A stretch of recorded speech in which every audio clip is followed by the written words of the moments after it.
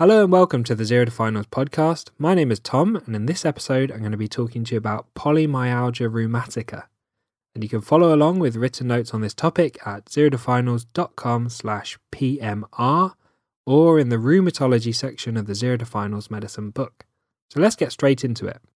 Polymyalgia rheumatica is an inflammatory condition that causes pain and stiffness in the shoulders, the pelvic girdle, and the neck.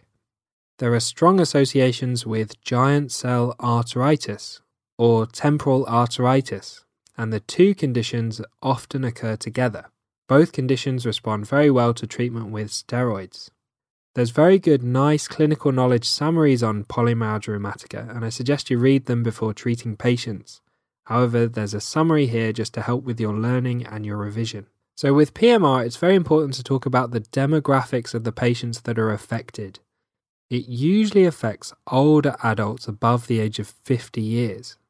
It's more common in women and also more common in Caucasians. So in your exams, the typical patient will be around 60 years old, female and white. So what are the core features?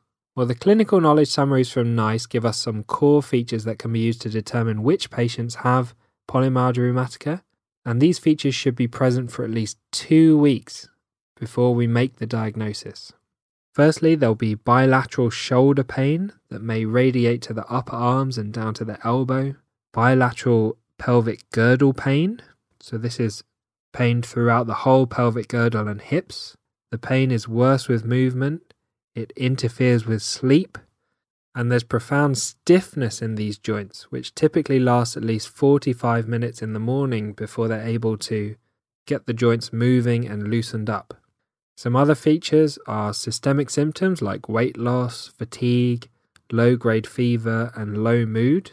There can be some upper arm tenderness, carpal tunnel syndrome, and there may be pitting edema.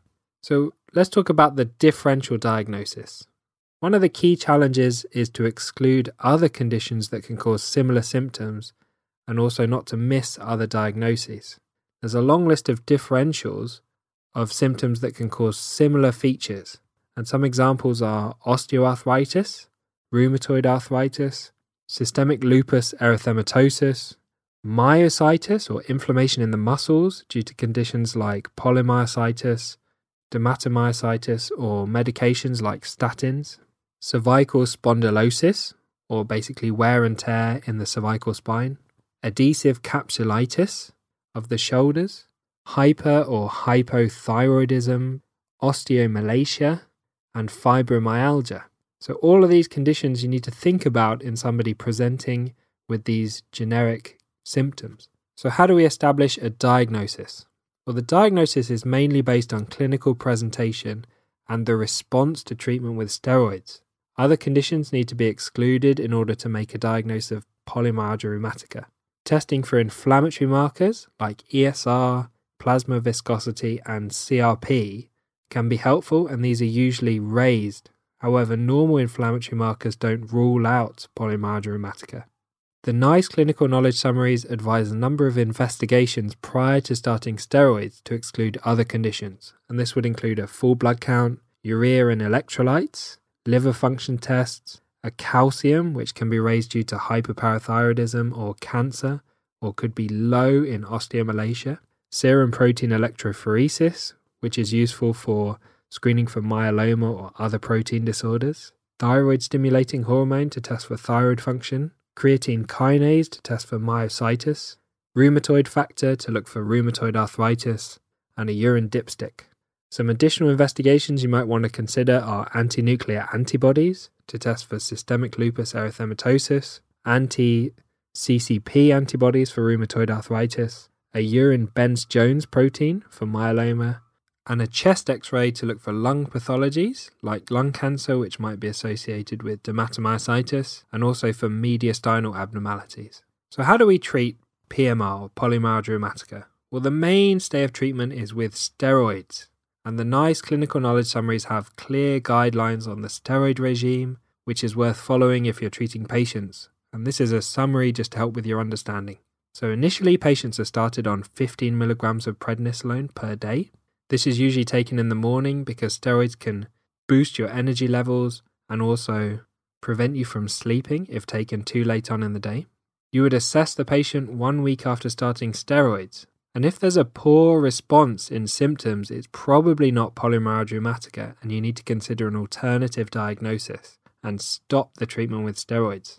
You'd assess them again 3 to 4 weeks after starting steroids, and at this point you would expect at least a 70% improvement in symptoms and also the inflammatory markers to return to normal. And if this is the case, you can make a working diagnosis of polymyalgia rheumatica. If at 3 to 4 weeks of treatment there's been a good response, then you can start reducing the steroid dose using a reducing regime. And the aim is to eventually get the patient off the steroids. So you use 15 milligrams until the symptoms are fully controlled, then step down to 12.5 milligrams for 3 weeks, then 10 milligrams for 4 to 6 weeks, and then reduce by 1 milligram every 4 to 6 weeks after that. And if you find that the symptoms are reoccurring whilst on a reducing regime, they may need to increase the dose or stay on the dose longer before reducing again. It can take 1 to 2 years to fully wean the patient off steroids.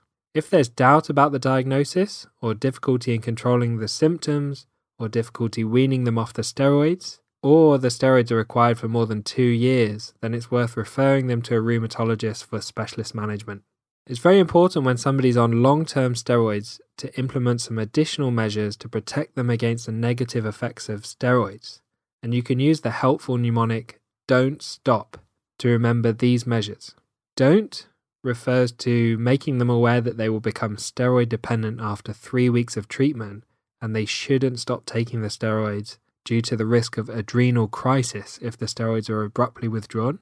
And then stop is a mnemonic for S for sick day rules.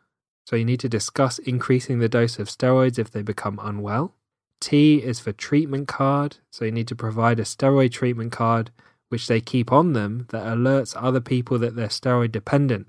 For example, if they become unresponsive, paramedics or doctors can see the steroid treatment card and realize they may need a dose of steroids. O is for osteoporosis prevention, and you need to consider osteoporosis prophylaxis whilst on steroids, and this can be with bisphosphonates and calcium and vitamin D supplements, because long-term steroids thin the bones. And finally, P is for proton pump inhibitor, and steroids can cause irritation of the stomach lining and increased acid secretion, so consider gastric protection with a proton pump inhibitor such as omeprazole or lansoprazole. So thanks for listening to this episode on polymyalgia rheumatica. A big thank you to Harry Watchman for perfectly editing the podcast. It wouldn't be possible to maintain this podcast without his hard work and reliability. If you found this podcast helpful and you want written notes on this topic, as well as the other podcast episode topics, head over to zerotofinals.com or head over to Amazon and pick up a copy of the Zero to Finals medicine book. If you want to help me out, I'd really appreciate a rating or review on the iTunes podcast app. And it would be awesome if you could share this podcast with your friends and colleagues and help them with their revision too. And I hope you tune in for the next episode, which will be on giant cell arteritis.